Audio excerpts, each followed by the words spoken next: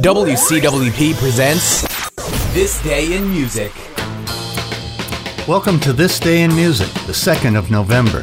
They say irony is everywhere, but can you figure out the irony in today's musical history?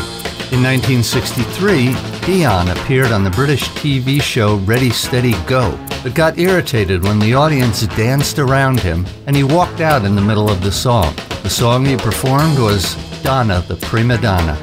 And on this day in 1967, the Beatles recorded Hello, Goodbye, and in 1973, Bob Dylan recorded Never Say Goodbye. In 1984, the Reverend Marvin Gaye Sr., father of soul singer Marvin Gaye, was found guilty of manslaughter in the shooting death of his own son.